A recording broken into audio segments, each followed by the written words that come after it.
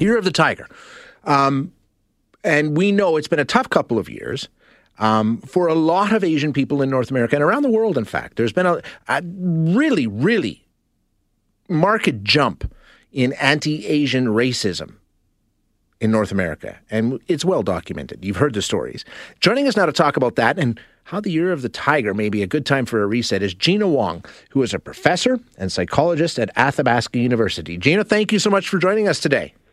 Hi, Shay. Hi, Sarah. Thanks for having me. Yeah, I appreciate you joining us. I mean, they do put positive attributes to the pig, right?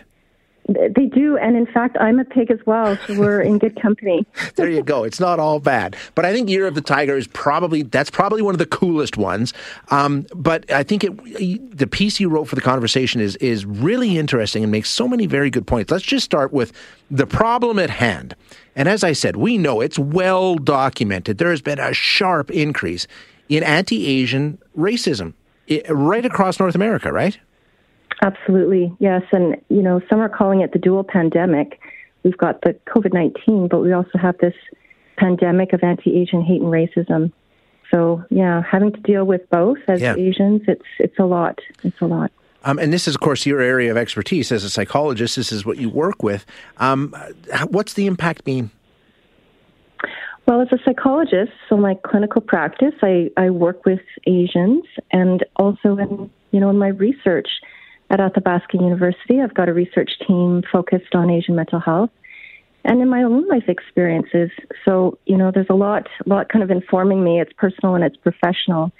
There's a lot of challenge, again, as I say, with the dual pandemic already, generally with the social isolation, the emotional isolation, the unpredictability generally overall of what we're feeling right now. And, the sentiment that we're all going through a global trauma sense right now with COVID. And then, being Asian and having to be vigilant and thinking about, when I go out in public or even, even in our virtual meetings, things can happen. Microaggressions, discrimination, those kinds of things, direct and indirect, can be stated. And, there was a research, it was like 72% of Asian Americans felt that discrimination and hate was more stressful than the pandemic itself.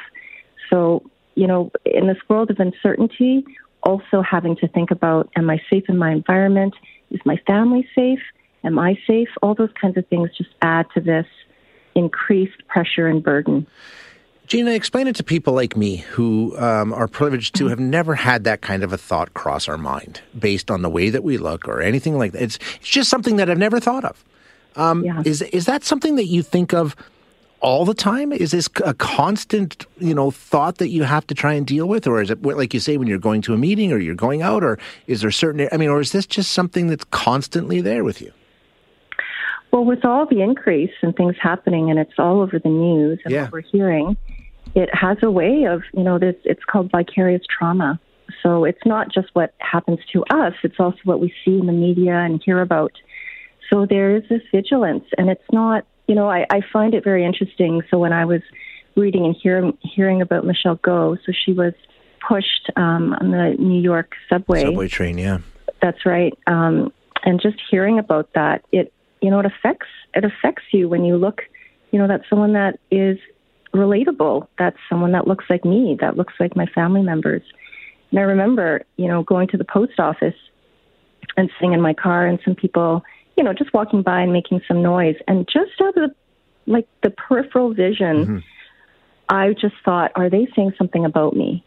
It's not even this active, conscious thing. It's this, just the sense inside that, I don't fit here. This isn't safe. And I've had experiences, unfortunately, of being in presentations and webinars where racial slurs are said to me. So, the reality is that this does happen, how you look and how people perceive you, and, all with the political rhetoric that's happening. Yeah. The blame is there, and scapegoating is it's just unfortunate how it happens. And you're privileged to not have that experience of, worrying about your well-being. Oh, don't I know it? Absolutely. Yeah. No, for sure. Yeah, without a doubt. So here we are, Year of the Tiger. And, your piece makes a really good point. It's time we can reset. We can sort of draw to some of the attributes and the fact that it's the start of a lunar new year and we can maybe start off in a new direction. Talk a bit about that. Yeah, it's this global reset that we can make. It's a new start. It's this idea of, fresh Lunar New Year is known as the Spring Festival. So that kind of, clean up and put old things away. But I think the important message too, and in addition to what I say in the article, it's not about Asians and our allies fighting harder and talking louder. Now is the time to be heard and for actions to be taken. We can talk and we can fight and we can have rallies, but it's time for the listening and, bold changes and how can we fix our broken systems so that we can support Asian communities. This is the time, this is the year. And the tiger, the notion of the courage, it is for us, but it's also, for society to say we aren't going to take this anymore. Yeah. That's the hard piece, though, right? I mean, we can all individually say what we want to see, but it's affecting it overall. But I mean, the only way to do that is by each of us pledging to do it, right? Exactly. That's what I was going to say. It starts from the N of one, myself and what I do, and being on shows like this, and supporting the shift in this narrative of Asians being at fault. And not just now, it's, known in the 19th century that, blame and the yellow peril and all those kinds of associations were placed upon us. So it's fighting a lot, and it's about, bringing attention to this and, having people listen and make those changes. Well, Gina, I hope we were able to do some of that today, and I appreciate your time very much.